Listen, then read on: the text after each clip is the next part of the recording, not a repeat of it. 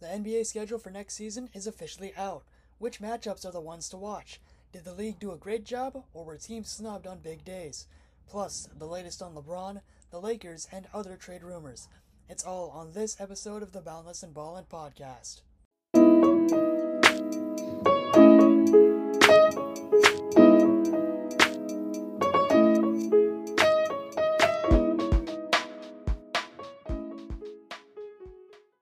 What's good, everyone? It's Jordan, back to the now and host of the Boundless and Ballin' podcast. First up, of course, the NBA schedules were formally released on Wednesday.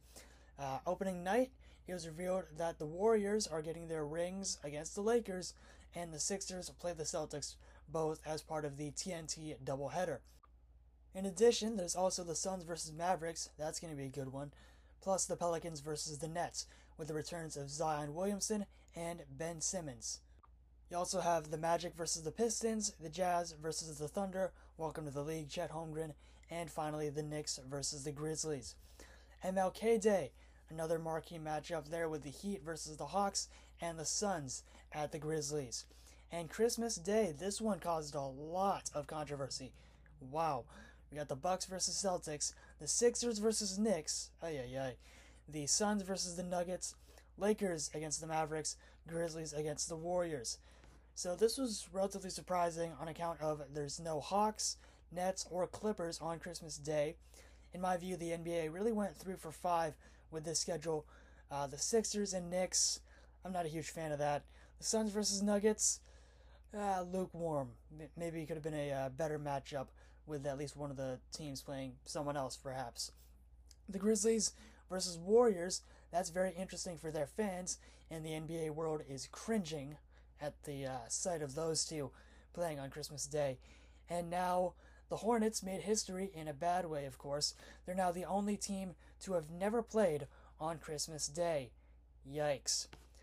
Other matchups to take note of, the Warriors and Celtics meet December 10th in the Bay and on January 19th in Boston. The Bucks at the Sixers on October 20th and the Celtics at Heat on October 21st. There's also quite a few notable returns for several players making their homecomings. Jalen Brunson faces the Dallas Mavericks on December 27th, and DeJounte Murray and the Hawks play the Spurs on February 11th, and Gobert and the Wolves take on the Utah Jazz on December 9th. Now, I have an article that was released for lastwordonsports.com giving my thoughts on how the NBA schedule release was handled.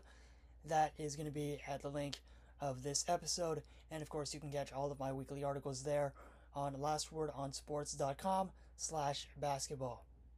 And now moving on to some of the marquee matchups to watch in the 2022-23 NBA season. Of course, you have the postseason repeats with the Bucks versus Heat, Bucks Celtics, as well as the Wolves and Grizzlies, just to name a few. You also have the Battle of the Young Bloods going on throughout the course of the year, with the Thunder versus Pistons, Pistons against the Rockets, Rockets against the Magic, Magic against the Kings. Of course, any matchup involving any of those teams will certainly be one to look out for with the amount of young talent that they have acquired through the draft, through this draft, and previous ones as well. Of course, you cannot forget about the Battle of LA, the team with 17 championships versus the team that's beaten them the last 7 times in the regular season. Oh wow, scary. Of course, the Lakers are really under a lot of pressure this season. No surprise there, to be honest with you. They're a team, of course, that's known for their winning legacy, but they haven't done much outside of the 2020 title in the last 5 or so years. Their recent history of disappointment after the title puts a lot of pressure heaped onto the front office, coaches, and players. Darvin Ham has preached a culture change in LA, and it's very, very much needed, especially with the fact that the Lakers play Golden State and the Clippers in their first 2 games. And not to mention the 12 games, the first 12 that the Purple and Gold have, not necessarily a cakewalk. Golden State, Clippers, then you have the Blazers at Nuggets, at Minnesota, again versus Denver, against the Pelicans, then the Jazz, Cavs, at Utah, at the Clippers home floor, and against the Kings. So like I said, not going to be easy for the most part. Really going to be a test for this new look Lakers squad. Trust me, we're not done talking about the Lakers just yet. On Wednesday, it became official that LeBron is staying with the Lakers. The King signed a 2-year, $97.1 million extension to stay in LA. It signals that GM Rob Pelinka might not be done making moves. Now, Woj also reported that the $97 million could increase to $111 million if the salary cap increases in 2023-24. Reports also say that LeBron has privately been adamant about the Lakers needing to, quote, upgrade the roster by trading for Kyrie Irving, according to The Athletic. Dave McMenamin also noted that LeBron knows LA could wait until the trade deadline to make a major move. Now, Nick Friedel, who covers the Nets for ESPN, said that Brooklyn might revisit a deal with the Lakers now that LA is willing to offer both future first-round picks in a potential deal. So things are getting a little spicy in La La Land. And finally, we've all been waiting for the domino to fall when it comes to trades, but this one just might work.